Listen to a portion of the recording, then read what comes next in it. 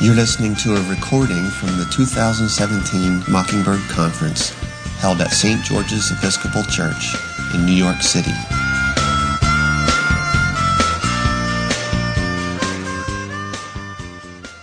Welcome to the 10th anniversary Mockingbird Conference in New York City. You all look wonderful. There are two kinds of people here tonight. There are folks who are from New York or its environs, and there are people like me who are not from here. And I tell you, we have to step up our game when we come into town. Normally in Waco, I wear overalls, and one of the straps is broken. It's just twine. Walking around today in the city, seeing people dressed really well, it was like, wow, they put effort into that. Even I saw kind of a punk rocker sort of guy who was wearing a black t-shirt with a picture of Christina Ricci as Wednesday Addams. And I thought, I don't even know where to get a shirt like that. You look great.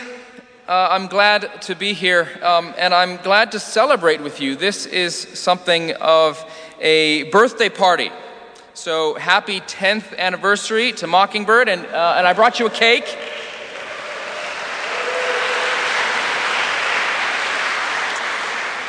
Let's see if we can do a little trick. So on 3, I'd like everybody to blow out the candles. So here, 1, 2, 3.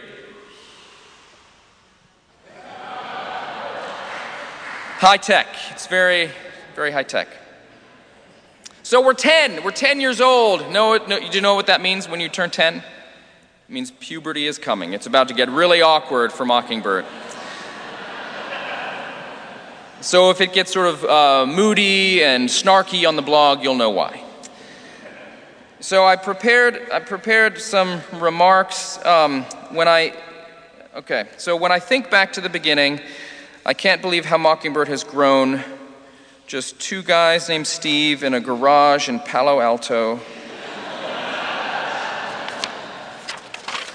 Oh, I'm sorry, that's the wrong origin story.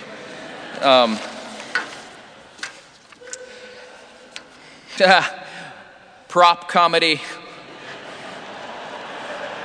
I'm like Carrot Top.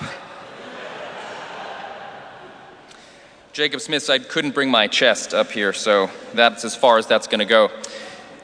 For those of you that didn't get that, YouTube can solve that for you later on. So, seriously though, Mockingbird started here 10 years ago.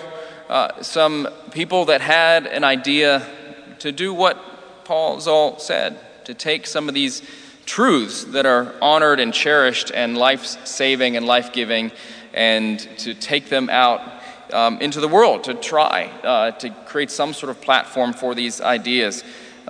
People like Dave and Sean and Jake and JD and some people here. Here's an early brainstorming session. You can see when they were putting it together. We didn't know what we were doing. We had a blog spot. Some of you don't know what that is. That was an early blogging platform from Google. And what started with 1 post has now grown to 6,466 posts. That blog now, which started as something just some friends shared and were reading what we were writing and thinking, now gets 100,000 page views a month. Our first conference right here in this space witnessed 85 brave souls. And as of yesterday, we had 381 people registered, not including walk-ins. We have grown from a staff of 1, and based on Dave's emotional maturity at the time, really like 75% of a person. It's really what it was. To now a staff of 9. We've moved from New York as our headquarters to the bucolic hills of Charlottesville, Virginia. We have published 18 books, published 9 issues of the Mockingbird magazine, released 350 podcast episodes, not including the mocking pulpit, the sermons that we release. And tonight, for the first time, I can announce that in 2018, we will be releasing a branded line of meal replacement shakes. Because nothing says freedom in Christ like a delicious shake for breakfast, another one for lunch, and a sensible dinner.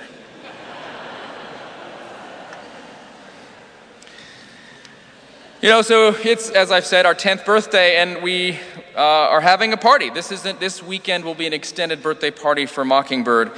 There will be food. We've had the candles and cake, but one thing that you have to have a party are gifts. But I bet that you're here, whether you've been with Mockingbird from the very beginning or whether you've just discovered us and stumbled in here today. You're here because Mockingbird has brought the gift to you. So I want to reflect on that with you tonight, this gift. What is the gift that Mockingbird brings? What has made this organization mean so much to so many? Is it Dave Zoll's roguish charm? Partly. Sarah Condon's wit? More so. Episco Disco? Absolutely. But more than that, I think the gift, the bottom line, is the message. Over and over again. We've been saying something for a decade. We didn't invent it or come up with it, but people need to hear it. And they never stop needing to hear it. And they continue to come to us crawling on our shore, half drowned, beaten, bruised, bloodied by the world, by the church, by circumstances, to hear this message. And you know what it is, and we say it in our mission statement. It's connecting Christianity, or the Christian message, with the realities of everyday life in fresh and down-to-earth ways. It sounds really simple. But the genius, as far as I see it, is really in the second half of that. The realities of everyday life and the down-to-earth part. Because I know a lot of people and a lot of organizations, parachurch organizations and churches that talk about Christianity. That's not the new part necessarily. But I don't know many people or many churches or many organizations that talk about what it means in everyday life. I mean, your real life. What Paul just said, not your tertiary or secondary pain, but your primary pain, your actual life. Is anybody talking about Jesus Christ in your living room, or in your hospital room, or in the AA meeting, or in the jail cell, or the inpatient psychiatric facility, or the dorm room? A lot of people talk about Christianity, but not many of them get as down to earth. I mean, that literally means getting in the dirt. Not many people get into the inner life, what's going on inside. There was a singer-songwriter duo in the 90s called Rockwell Church, and one of the lines in their songs has stuck with me since I first heard it. They talked about the never-ending battle between my ego and my id. Let's throw the libido in there too. The stuff that's going on inside you, the stuff you think you should do versus the things you want to do, and the conflict that's there. And so in that, in a world of charlatans, secular and religious, lots of people will sell you away to make your life better. The dread Pirate Roberts talked about it. Right? Life is pain, Highness, he said. Anyone who tells you differently is trying to sell you something. But Mockingbird, refreshingly, tells the truth and gives people freedom to do the same. We preach the gospel. This is what Jesus did. It's what we've been trying to do. And so as we prepare for liftoff tonight, I want to talk about that message. I want to talk first about, however, how Christianity usually works. how it usually works. And I'll tell a little bit of my story there. And I want to talk about the message of the gospel, the antidote to that. And I want to draw a little bit on the 4th chapter of John's gospel. And then I want to talk about grace in practice. What does this actually look like? So Christianity, how does it usually work? Well, my story is fairly typical, I think. I met Jesus in high school. Probably some of you did too, maybe a little earlier, maybe you came to faith a little bit later. Somehow you became aware of this wonderful person. And for me, it sort of wrecked high school because this was, the Grateful Dead were still touring with Jerry. I could have gone off the rails and had better stories to tell at parties, but I found Jesus. And what happened to me was like in the Ben Folds song, you gave your life to Jesus Christ, and you were not the same after that. At first, it was great. Community, fun, great people, guitars.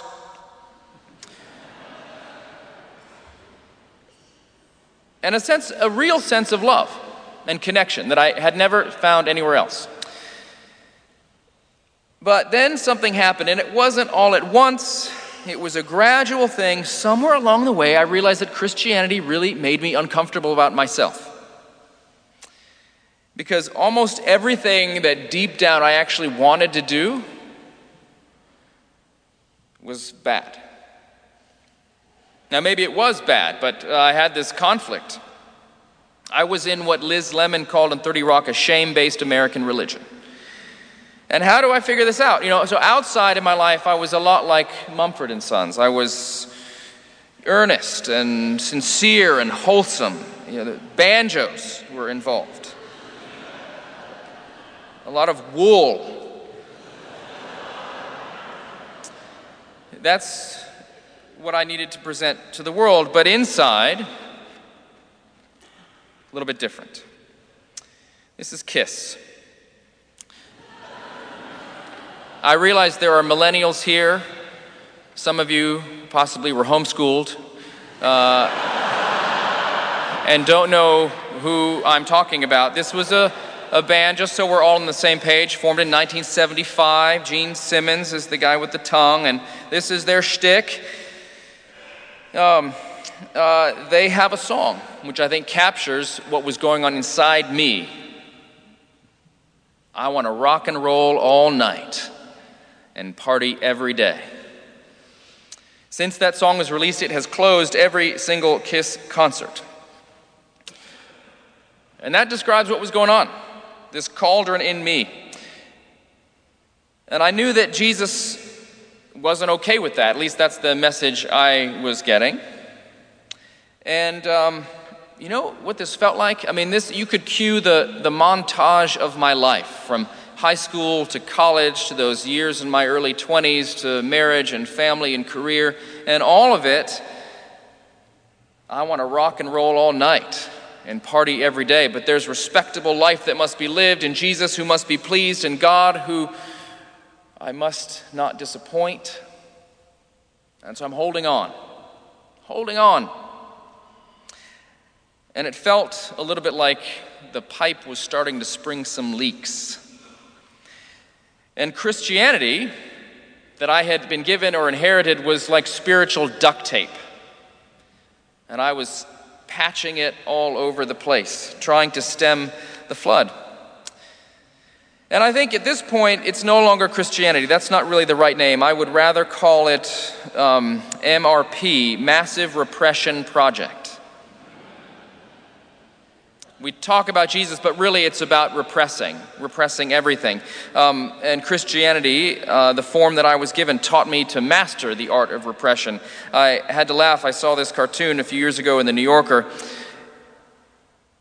When I was your age, I'd mastered repression. And I had gotten pretty good at it. And what I think, though, this illustrates, it's not just a problem in the church, it's not just a problem among Christians, it's a human problem. We all repress stuff. And you can see this all over the place. This wouldn't be Mockingbird if we didn't draw on a little pop culture here. So let's visit the all-you-can-eat Golden Corral buffet of pop culture to look at examples that we know of repression, people trying to stuff what's going down, those invisible forces inside you. You can, if you want to go old school and vintage, you just look at Robert Louis Stevenson's Jekyll and Hyde. The story of Dr. Jekyll who becomes Mr. Hyde at night and does unspeakable things. You can go to the 90s film Donnie Darko with Patrick Swayze, when the sort of impressive, charismatic, motivational speaker has a very dark secret. You can go to late 80s New Jack Swing, synth pop R&B. I'm talking about Janet Jackson's Control, classic album. And in the song Control, she describes how her mother and father tried to mold her and shape her, and her whole life was about maintaining control, keeping the duct tape tightly affixed to that pipe. And then she sings in the song Control, the title track, "The first time I fell in love, I didn't know it hit me," and then the producer had the sound of a car crash in the background. I don't know if you've ever experienced the emotional equivalent of everything's going sort of swimmingly, and then you get T-boned by love. And suddenly, you're no longer in control. There's a scene in Chocolat, if you like American-British romantic comedies starring Johnny Depp and Alfred Molina, and Miss Tutu, is that her name? Am I getting that right? Probably not, and I'll get a letter from a lawyer, but in this film, it takes place in a little French village, and there's a chocolate shop in the town, and Alfred Molina, the mayor, is deeply opposed to it because it represents all sort of, extravagant decadence, and he opposes it every step, and there's this amazing scene where he finds himself locked in there in the middle of the night, and he wakes up the next morning in the shop window having eaten the entire display with just melted chocolate all over his face. In Whit Stillman's film Barcelona, there's a scene in which a character describes the power of the forces that are at work inside human beings. And the character Ted tells his cousin, Fred, "I'm beginning to reconsider my whole attitude towards female beauty. I think it's very bad. You see a beautiful girl and you're immediately subject to all these emotions, some of them very powerful, almost uncontrollable." Now, maybe for you it's not the beautiful girl. You can fill in the blank with whatever it is you would like to fill in the blank with. But we have all been there. We're filled with these forces inside us. That was me. This is you. This is Janet. And what does, we're all a little bit like the Gremlins. Have you seen Gremlins? Directed by Joe Meek, starring Hoyt Axton. The Gremlins, the Mogwai, are these beautiful, cute little creatures. They coo and they sing and they're adorable, little fuzzy little things. And they're given 3 instructions. Don't put them in the light, don't feed them after midnight, and don't get them wet. And so they are obedient, they follow all those things, and the movie ends. It's very boring. No, they do what people do, right? So they break all 3 rules, and these cute little gremlins turn into these horrible goblin-type gargoyle creatures that wreak havoc. And the whole movie is a clear metaphor for all the stuff I'm talking about that is going on inside you and me. You have Gene Simmons inside you. You want to rock and roll all night. And so Jesus comes along and gives you the duct tape. But see, it's in the shape of a cross. It's Christian duct tape. But see how Gene's head is still quite visible on the upper left corner.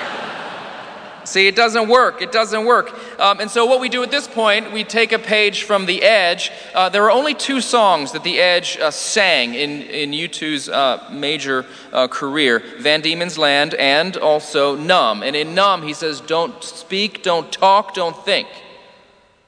I feel numb. Bono provides the falsetto, of course. So That's what we do. Just slap the duct tape on, hope it sort of works sometimes, at least so you can keep your job and keep your family and keep your eldership at the church or stay on the vestry or whatever, and just don't talk about the problems. And this is what I had inherited, and it left me angry. It left me dry. It left me short-tempered. Dawes, who's this incredible band from California, who's on tour now, and if they are coming to your town, I highly recommend that you go see them. They just played in, South Carolina. Where does Johns all live? Charleston, thank you. Yes, there it is. And but go see Dawes. They sang in the album All Your Favorite Bands, somewhere along the way, the dots didn't all connect. The promise became regrets. Somewhere along the way, the dream and the circumstance continue their tortured dance. The dream is what you want. The circumstance is your reality. And it's a tortured dance. You're trying to get them to work together, and it just doesn't come out right. Everybody here is on plan B or plan F or plan M. It didn't quite work out. We all have had those moments in our faith where we are like Corey Feldman in Goonies, the scene at the bottom of the well where they find those coins and Corey Feldman starts sticking them in his pockets. And Martha Plimpton says, "You can't do that. Those are people's wishes." And he says, "Well, yeah. See this one? This one right here. This was my wish. And it didn't come true. So I'm taking them back. I'm taking them all back." So we've had those moments. You know what your wish was. And you know what is going on today. So the dots just didn't connect. Let's get a little from the Southern Hemisphere world of rock and roll. Midnight Oil, the greatest Canadian or Australian rock band of all time. Peter Garrett also, by the way, taught Lord how to dance. If you don't know, just, again, check that out. If anybody here watched anything on TV, you would have thought that was funny, but I will move on. Midnight Oil, in their song, The Forgotten Years, talk about the desperate and divided years. And that says a lot, I think, because if you do this, you get desperate. If you live in this way of trying to just repress, if Christianity is the major repression project, if that's what your spiritual life is like, you are desperate because you're terrified somebody might find out. You're terrified the truth will come out. The wheels will fall off, something. You're desperate and you're divided. You begin to split yourself into the public and the private. You no longer are integrated. And so, like Midnight Oil, you sing, and from one of their other songs, Blue Sky Mine, quoting, sort of, St. Paul, "Who's going to save me?" St. Paul said, "Who's going to rescue me from this body of death?" And this is where the message that Mockingbird proclaims comes in. And it's no secret, it's no new thing, it's no fresh idea, it is the actual freaking gospel. Now, I didn't know if I could say freaking here. We're in a church. I'm not at the pulpit, though, but Sarah Condon said the biblical word for donkey in the King James Version. You know what that word is? She said it at Tyler, so I figured this is Mockingbird, we can have a little fun here. Anyways, it's just the gospel. It's this understanding of human beings, that we are actually human beings. There is a Gene Simmons living each one of us, or Joan Jett, or whoever is your patron saint of the human condition.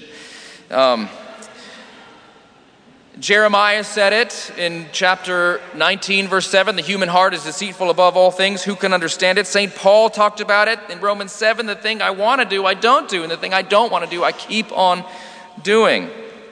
St. John said it in this first epistle. If we say we have no sin, we lie. We deceive ourselves. So this is the message. The message is, this is what human beings are like, despite what you may have heard. And this, that God actually knows that human beings are like this. That may be a shock to some of you. There are definitely some churches where I felt like God was unaware that people were doing some of the things that they are doing. Jacob Smith, the rector of this parish, says that all people are 3 days away from being in the tabloids. You are one errant text message away. The governor of Alabama was just brought down because of an errant text message. He didn't know that iMessage shows up on all your devices. Not making this up. His wife has an iPad. You can connect the dots. God knows that human beings are like this. And then the final point, that God loves human beings who are like this. And if we wonder about that, because that sounds too good to be true, we're not really sure. We are not sure if God could love the dark parts of who we are. But in the book of Isaiah, and then quoted in Luke 22, in Isaiah 53 and Luke 22, we hear about Jesus, the Messiah, that he was numbered among the transgressors. Which means that when God counts the people, Jesus, when sort of the great divine dodgeball picking ceremony, Jesus gets numbered among the transgressors. He gets picked by the losing team. That's what that means. So when I say that God loves human beings are like this, that's what we see in Jesus Christ. He gets numbered with the transgressors. He's with them. Flannery O'Connor beautifully described heaven as being full of battalions of freaks and lunatics. St. Flannery got that one right. And so what Mockingbird has done over and over again is to be a voice crying in the wilderness. This is what human beings are like. God loves human beings who are like this. And he loves you. And so what this means is there a part of your life that terrifies you? Is there a scandal that's waiting to happen? Is there some sort of massive failure that you're hiding? An ongoing, recidivistic, keep going back to the same thing again and again? Listen to This American Life, The Devil in Me, if you want to hear about people knowing what they shouldn't do and they keep doing it again and again. That's just a freebie. Write it down. Look at it on your own time. And what Mockingbird has done, and I think this is the big gift, and I hope you hear it tonight. For me, in this place in my life that I described, and I would imagine for some of you, in a world that always says, hide, repress, don't talk about it, this is the only place where I go and I sort of feel like I can be human. Where that there are people who actually have the same problems that I have. There are people that are just barely holding on. There are people that are just clinging to the cross.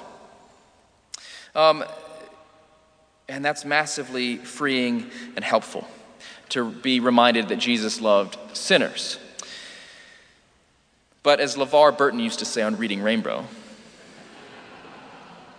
don't take my word for it. This is what Jesus did all the time. And the story I said I'd mention just briefly is the one from the 4th chapter of John's Gospel, the famous story where Jesus goes through Samaria in the middle of the day and under that hot Mediterranean sun meets a Samaritan woman at a well. And she is there because she is a social pariah. She is an outcast. You go to the well when it's cool in the morning or the evening, not in the middle of the day. You only go in the middle of the day because you don't want to be seen or people don't want to see you. Now you may say, well, maybe she just ran out of water. There was some sort of emergency. She was having people over or whatever. But we find out later from the story, no, actually there was some scandal going on. Jesus at some point, they have a theological conversation, and Jesus asked her for water and says he would give her living water, and you can read it. But what's the dramatic turn comes when the Lord says to this woman, this is a good conversation. Why don't you call your husband and bring him over? And she says, I have no husband. I kind of imagine her saying it like a 1940s gangster. I got no husband, see? Yeah, that's a ticket. I don't have a husband. And Jesus says, that's right. You've had 5. And the guy you're with now, your current bae, he did not put a ring on it. And so this woman has this experience where she is completely deconstructed and opened up to this Jewish religious leader. She calls him rabbi. She knows he's kind of this prophet type. He's actually one of the first people to whom Jesus confesses his identity as the Messiah. It's to this woman. Offers her this grace, this incredible blessing. And I just observed 2 things about the work of our Lord here. That the thing that sealed the deal for her was the fact that he brought her darkness into the light and wasn't shocked or horrified by it. We know that this was a powerful, cathartic, healing experience for her because she immediately runs into the village, and in verse 49 she says, "Come, see a man which told me all things that ever I did." Come, see a man which told me all things that ever I did. Is not this the Christ? Also, note that the reason she met Jesus at all was because she was in the wrong place at the wrong time after having made all the wrong choices. There are a lot of people that think if you want to get close to the Lord, you got to take the right steps and climb the ladder and go up the mountain and read the Bible. And this is Indigo Girls. You go to the mountain. You go to the workout. You climb the ladder. You read up on revival, right? But because she had been on a downward trajectory, she met the Lord. So the message of Jesus is this: that your sin is not too much for him. It's not too much for him to handle. And it's actually the place where you meet God. So what have we said? And then I'll wrap up. We said that we get somewhere along the way, we pick up this form of Christianity. It starts out good, but then we realize that God is not really happy with us or not pleased with us or that we're not doing enough for him. The Lord, during a certain time in my life, the main thing that the God of the universe was doing, the one who decided on the speed of light, and invented subatomic forces, and came up with koalas. His main job, at least in my psyche, was to monitor the frequency and quality and sincerity of my Bible reading, and how often I was in church. That was how I related to God, and we picked that up, and this is the massive repression program that we get on.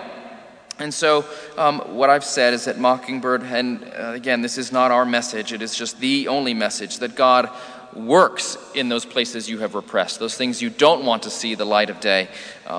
God works in the daily wreckage of your life, in your down-to-earth frustrations. So what does this look like? What might grace in practice be? I would like to offer you the spiritual discipline of doing nothing. Parts of the church will say, no, that is your spiritual disciplines are the only place where God will work in your life, or the main one, 95%. Okay, I'll give you that God will work if you read the Bible and if you journal and if you have an accountability group. Maybe God will work in that, sure. But please don't think that God only works in those rituals where you let him in.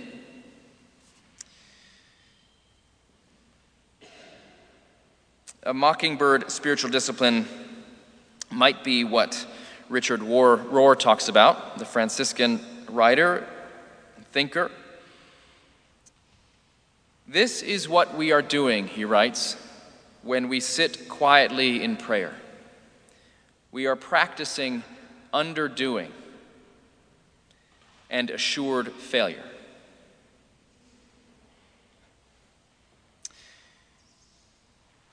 We know that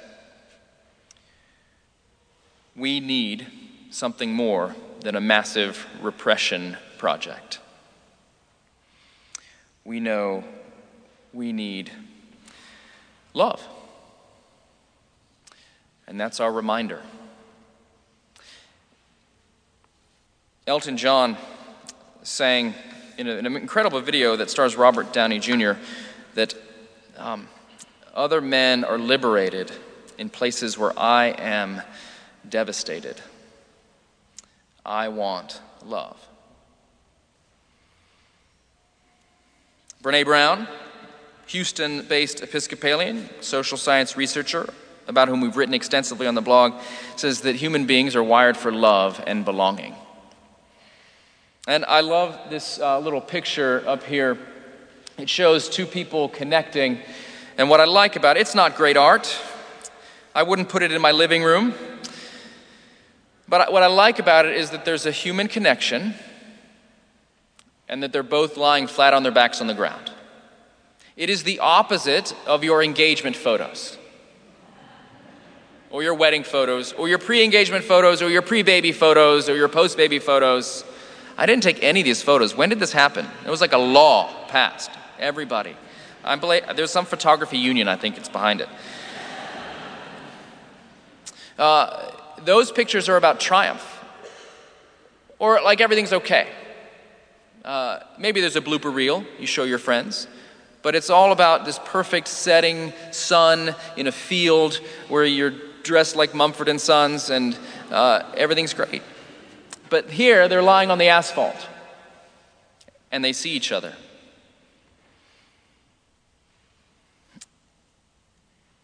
I want to end with something that Mike Birbiglia's therapist told him. Mike Birbiglia is a comedian and storyteller. He's made some incredible movies. My Girlfriend's Boyfriend, is that right? And then also Don't Think Twice. Birbiglia was talking to a friend of his on a podcast, and he said, my therapist described intimacy in this way. This is what we all want. And I don't know if there's someone in your life like this, but this is what we want. Intimacy is where you can tell somebody, another human being, you can tell somebody everything that's going on in your life, what you're actually thinking, and you can still call them the next day, and they say, oh, hi.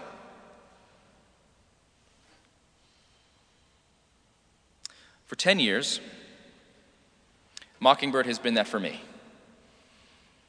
And I hope for you, for as long as you've been on this wonderful trip.